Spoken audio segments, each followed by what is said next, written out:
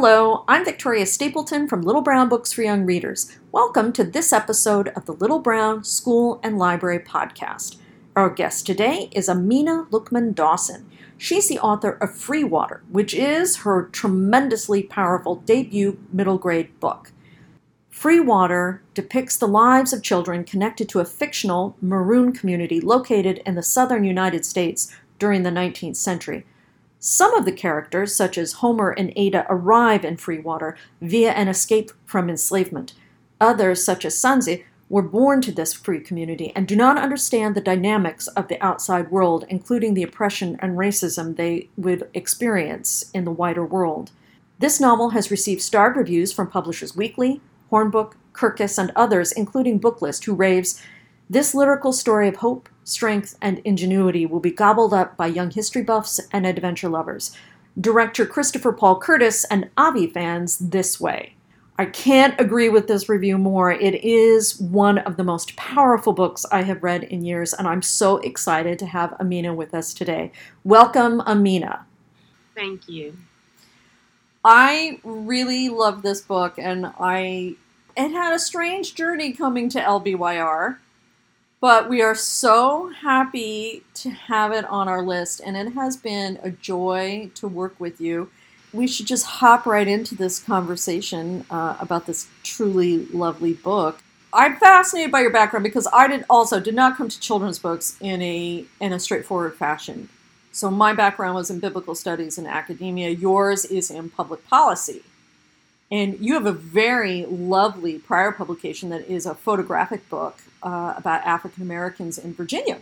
I'm not going to say I love American history because so many things. But I'm intrigued by it, and I am intrigued by early photography. And I know a lot of your work has been in these areas, and you came to children's literature and writing Free Water later.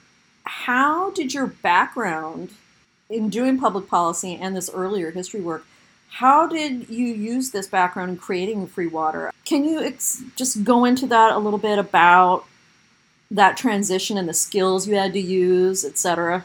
Absolutely. First, thank you so much, Victoria. I have loved our partnership in this. LBYR has been a wonderful home. I feel like Free Water was meant to be here, and it's all worked out as it was meant to be. I've been fortunate, right? Images of America, my first book, although it was nonfiction, it had some really similar beginnings as I did for Free Water. So imagine, in both cases, I had to start at my local library, and then I traveled on to the Library of Virginia, and then on to the Library of Congress. And each place I went to, I'd done for Images of America as I did for Free Water. I just was in different rooms or on different shelves, depending on my topic. And so that was great. And then from there, it continues similarly. I look for local historians in doing my work on Petersburg, Virginia. And I also had to go through and find historians about the Maroons of the United States. And so I found Sylviane Diouf, an amazing historian who I think has produced the only comprehensive work looking at Maroons in the United States of America specifically. And then she led me to the Great Dismal Swamp, where then I found another expert, Dr. Daniel Sayers. So you can see how the tools you use in one genre really can sort of carry you on and overlay right into Free Water, even though one is nonfiction versus the other being fiction. And finally, of course, I got this great inspiration from place. And so in Petersburg, I walked the streets of Petersburg, looked at places, old buildings, found out the history behind them. As I did for Free Water, I ended up at the Great Dismal Swamp, ended up at plantations, ended up just sort of finding inspiration from the spaces I wanted to write about. And both really were compelling and both provided me with just a great place in regard to just a great place to begin writing. Now, the greater challenge, of course, was writing a compelling story, like how to tell the story. And those are skills developed, I think for me, I developed them just over numerous drafts. This was truly a labor of love. I don't even know how many drafts at this point. It could have been 30, could have been more. I don't know. To be honest, I just sort of lost track. And in that process, I realized a few things. One, I think I do have an instinct for crafting story, a real sense of drama that I was born with. It found a home in writing and in storytelling. And I also knew just the stories I enjoyed, both as a kid and now. And I knew the stories my son enjoyed even more so as I read to him. He liked complex, big, fast-paced stories. And I, too, like those, to be honest. And so that was the challenge. How could I take my storytelling to a place where it could be that, where it could feel the way I wanted it to feel. Big, moving, always impactful. And the characters were really the engine behind all of that. Well, we'll talk about the characters in a second, but you've said a couple things here that pick at my brain. First, for those who do not know what Maroon communities are, could you tell us a little bit about what they are? Absolutely. Maroons are, during enslavement times, they were enslaved people who escaped and found ways to live free in the wilderness, be it in swamps that were nearby or deep in forests. They were sort of unique opportunities or unique spaces that people created in order to live free, even though they were surrounded, really essentially, by enslavement. So they were hidden, they were clandestine, and they found all sorts of intriguing and clever ways to remain so. They really are a testament to ingenuity. And you can find that both here, and for those who don't know about Maroons, though, you can find a history, a deep history of them, not only here in the United States, but particularly throughout the Americas. Anywhere where there was enslavement, you can almost bet that if you search hard and deep, you will find it. So in Jamaica, they were so intense and so large that they actually had Maroon wars during the time, where they had to fight to hold their survival once they were discovered. And those people who started Maroon communities, their ancestors still live on that land. So we don't have necessarily that same big, robust history here in the United States ongoing, but we do have an essential history that can be explored. And I, of course, should help to do so in Freewater. That speaks to the amount of research that you did beginning in these communities and looking at these places.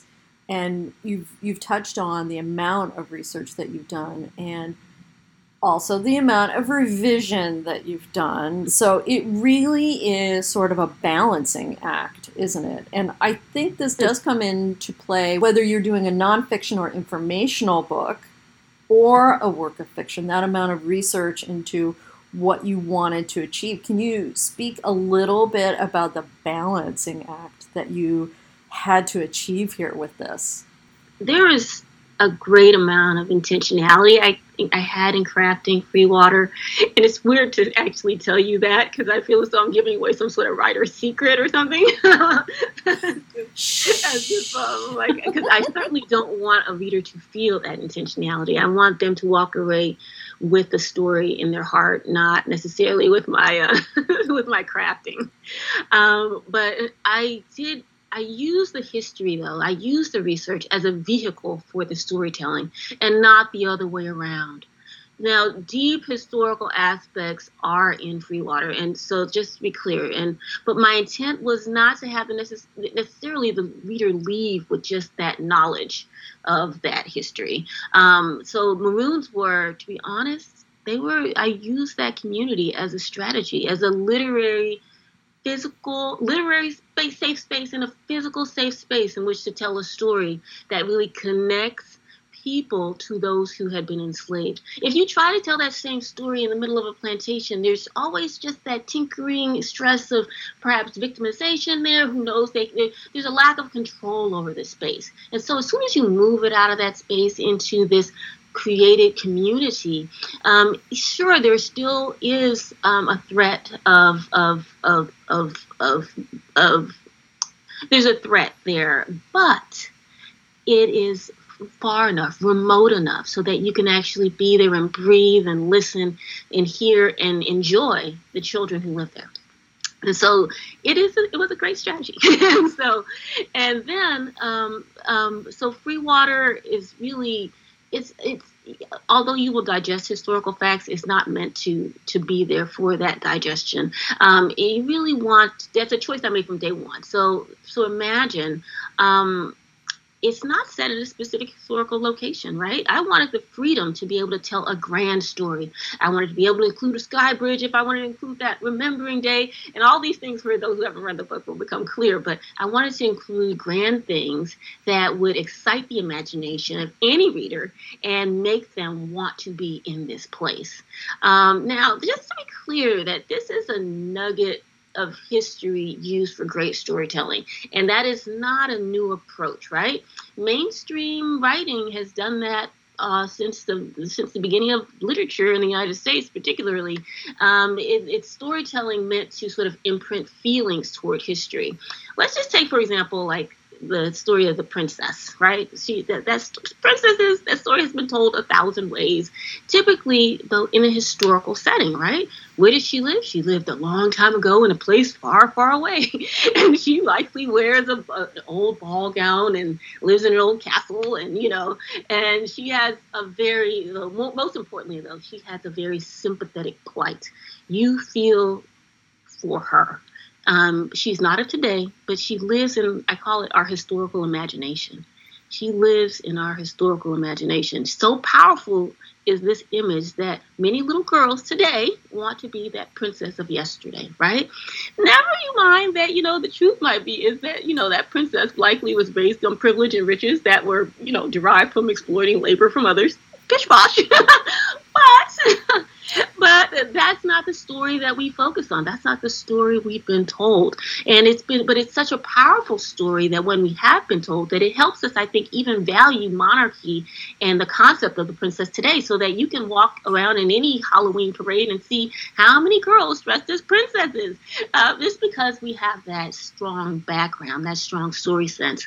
Now, for Freewater, it's not wholly cut from a fable cloth like that, it's got great historical nuggets to it, but to the fact that Maroons did live in the swamps of Virginia, North Carolina, and all throughout the South, and that someone like the character Miss Light is really based on a true Maroon leader in Jamaica, or Suleiman is based on reports of marauders who would steal from plantations and live and then take their what they stole and live in the forest and the swamps. That's real. And I can go on and on about the tidbits of history we use, but that was not my intention in Freewater. My intention is more in the line of the Princess Tale, to leave that kind of indelible mark on how the reader connects with the people, the children in particular, who were enslaved in the historical past. I want these children to really be part of our historical imagination in that same way that the princess was. Okay, silence from the greatness of this answer. Okay, but also brains going, because, gentle listeners, we are recording this 2 days after the funeral of Queen Elizabeth, and the rhetoric around her as a semi-mythic figure and national identity is brains going, but also thinking sort of. So, as some listeners may remember, before I was doing children's literature, I was doing a PhD in biblical studies, and one of the most powerful sequences occurs in the book of Deuteronomy. Everybody thinks Genesis and Exodus, and then they get stuck on Leviticus, but Deuteronomy, and thinking about the entry of the Israelites into the Promised Land, and those vows speaking. We enter our parents, you, your parents, you, your fathers, you, your mothers, that sort of intergenerational continuity. And thinking about Freewater, it is that, and you talking about historical imagination, it's thinking about that very human empathy between the reader and, yes, you, the author, but even more the characters, Sansa and Homer and Miss Light. Just that sense of continuity of finding the reader finding themselves within that emotional truthfulness and that meaningfulness of those lives. So thinking about the research as that you've done as providing the framework and the netting, so to speak, for you to then explore meaningfulness in the way that Maroon communities built their own meaningfulness of their lives. Absolutely, absolutely. It is essential to really understand that as a strategy to have that scaffolding of a maroon community, you have so much opportunity to really create a senses of connection, of sympathy, of empathy, of all the things you want to help build humanity, all the things you want to help move away from just an enslaved child being a number on a sheet to being a fully fledged human being who had experiences and found ways to survive in in a system that we can hardly fathom today. Definitely. And so that leads us to talk about these characters. I know you have placed the story in a non-specific, you cannot look on a map and find free water. There is no version of any map of the United States that will show it to you. But you have invoked a very specific sense of place and very specific characters. I was speaking to Michaela Goad for another project, and really one of the things that struck me as she was talking about it was more specificity allows for more universality. It's the specificity of that character. It's the specificity of your setting that really allows us to come into that story with more of our own emotional truthfulness. Is that something that you really thought about doing in your characterizations of building Sansa and Homer and the other characters, but also just the smell of the geography they go through, those swamps and the light and the water and just that feeling of the air? Sorry, I could go on and on about this book, but Thank you. Oh no, I think that's a very interesting concept, and I think there's some truth to that here. Okay, so I'll start with the setting. I just had this great gift of having a setting to set my story in a swamp. They just naturally offer a sense of mystery and thus a feeling of adventure.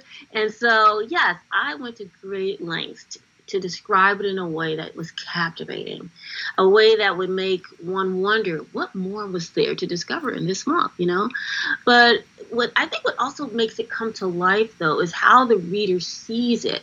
You see the swamp through the eyes of Homer and Ada. We see their fascination. We see what brings it to life is that there's so much that is, I guess, unseen in the swamp and hidden at first. We see the sky bridge could be above you. You don't know. You'd have to know to look up. The tree people might be in the trees around you, as Ada calls them, the tree people. Suleiman, the marauder, could be lurking in the shadows.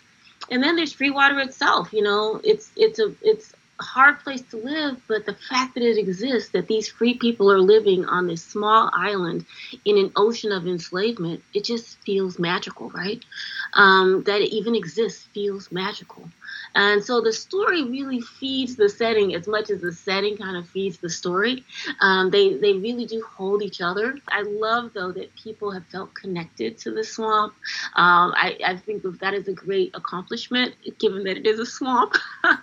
And then there's the children, right? And I'm thinking about your comment about this idea of specificity. I think, yes, so there are numerous child characters in Freewater, and creating them, and you can see some classical underpinnings. And so, yes, that's not specific, right? Because Sansa is the adventurer, Billy is the sensitive, Ada the dreamer, Juna the responsible. I go on and on, right? Mm-hmm. And we kind of know these personalities. And I felt like that was critical in making it clear to the reader that you could be one of these kids, that essentially their essence, they're just kids. But what makes them unique and what kind of starts to shape them into these crafted just characters that you might not have seen in literature is that they are being shaped by this environment, that they have been around this system of enslavement, or within Freewater. They've been within Freewater. And so for those who have been enslaved, like, let's say, Homer and Ada, you can see how each of them kind of carries a wound from it. And that wound I made sure of that. That was a crafting decision, that each child, that no one left that system unharmed. So Homer is shrinking himself into invisibility.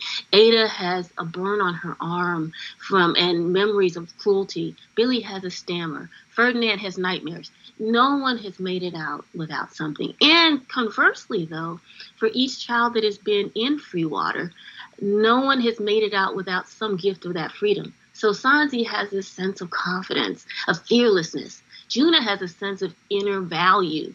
That's why when Juna finally meets the first white person she's ever seen, like, she doesn't even know, she doesn't even realize until she sees him that he doesn't see any value in her, and that he's just seeing her as property. And that's what frightened her to her core, that she was sort of drained of who she knew she was. And what's really beautiful, I think, and I think the characters are good, I'm very proud of the characters I created.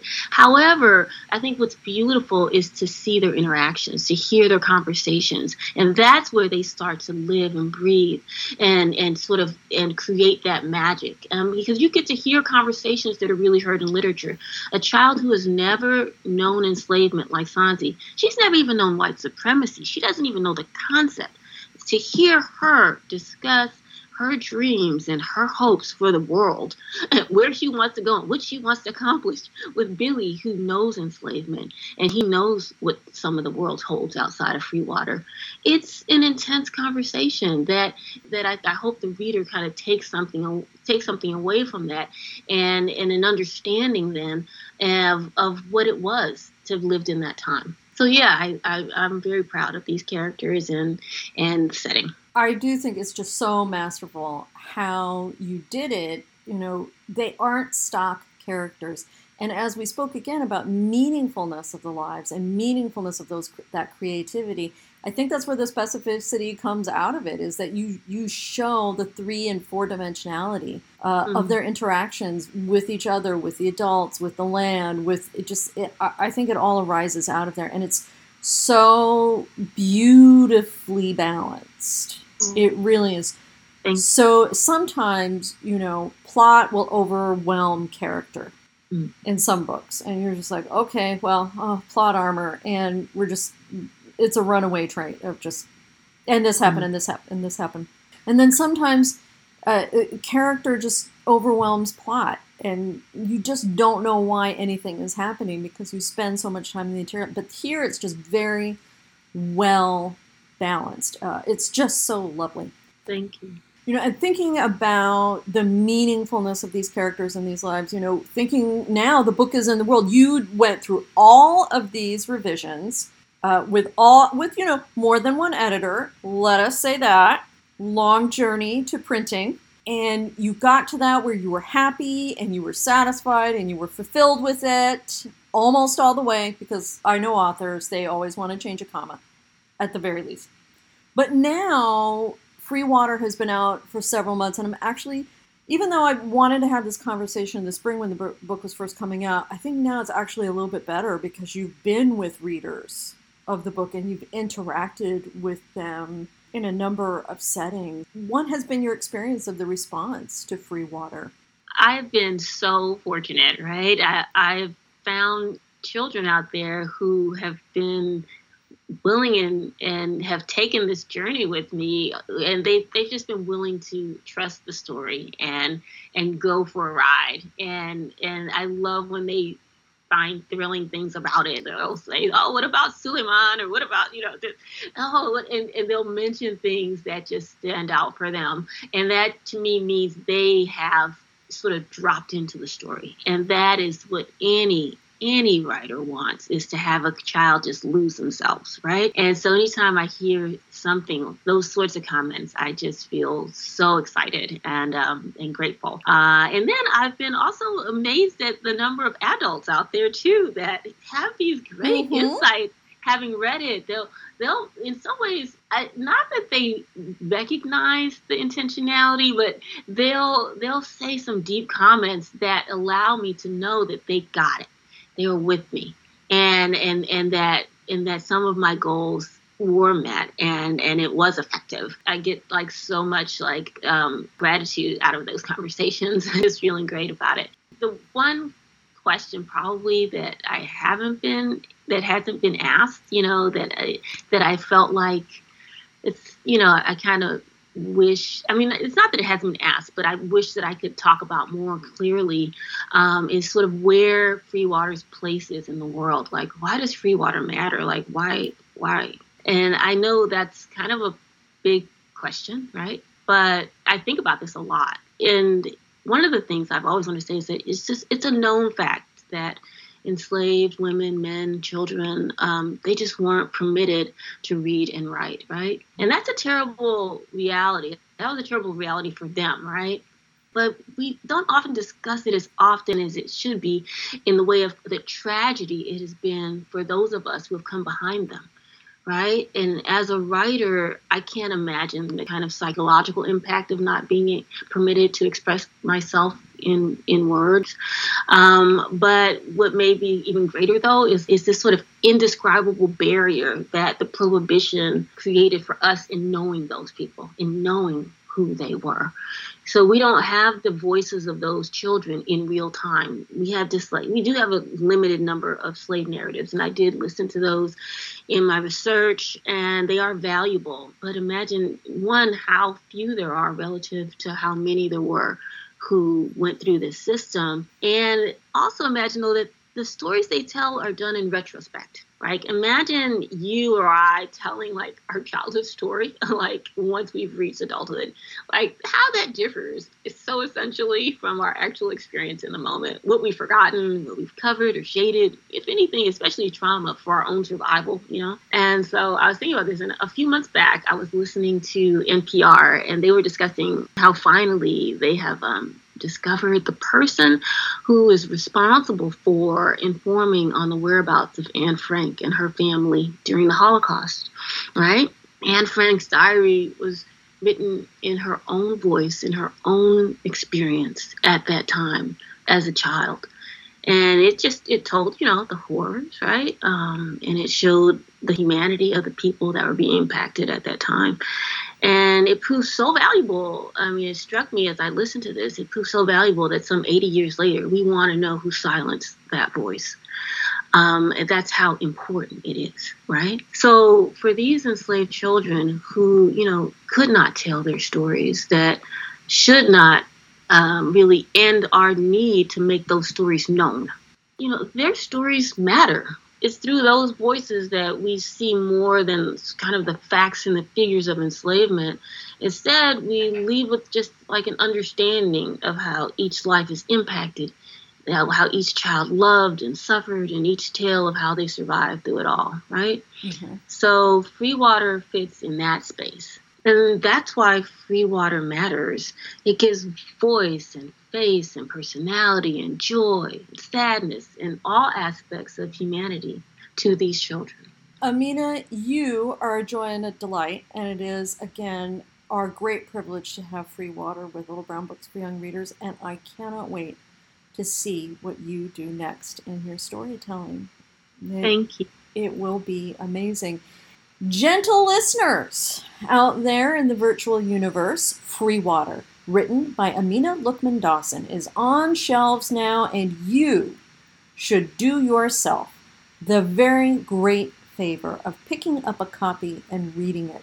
And so that you can get a feeling of how this story can sound read out loud, we are going to end our episode today with a sample of the audiobook Free Water, read by Carrie Height and Cece Aisha Johnson, also available through Hachette Audio. Thank you all for joining us today. We hope you love Free Water, and we'll see you next time. Bye-bye now.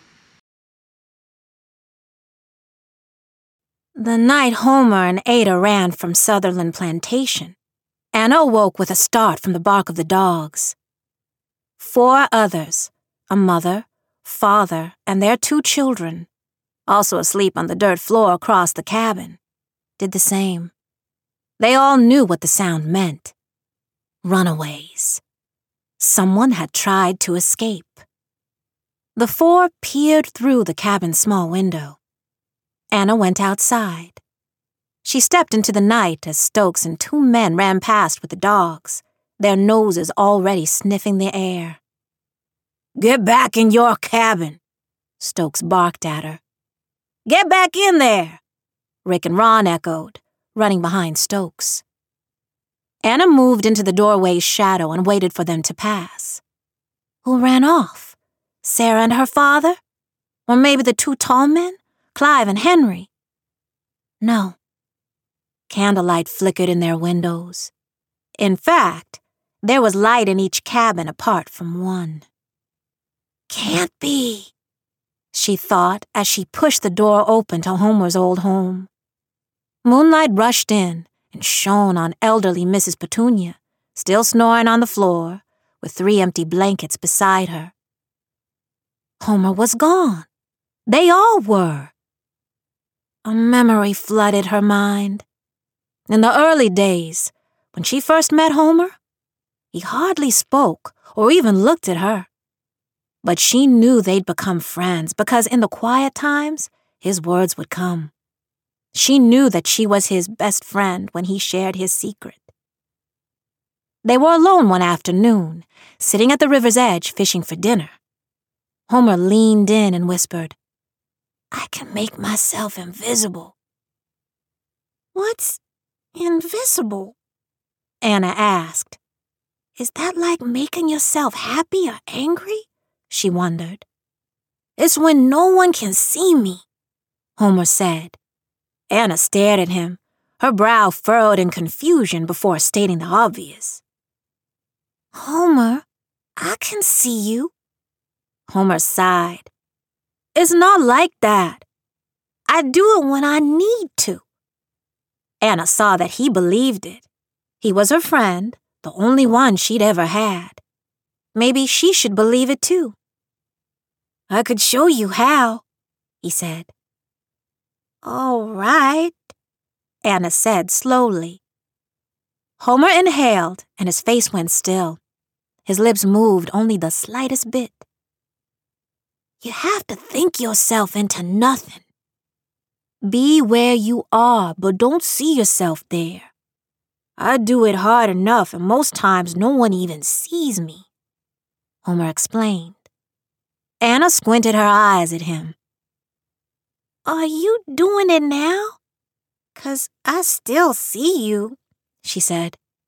"No, I'm not doing it now," said Homer, turning to face the water, his feelings crushed. "I do it back there." He gestured toward the plantation. "I was thinking you could use it with Mistress. Maybe it could help you." Homer threw a stone into the water. "I suppose," said Anna, wanting to make things right with him. "If she can't see you, maybe she won't get at you like she does," said Homer.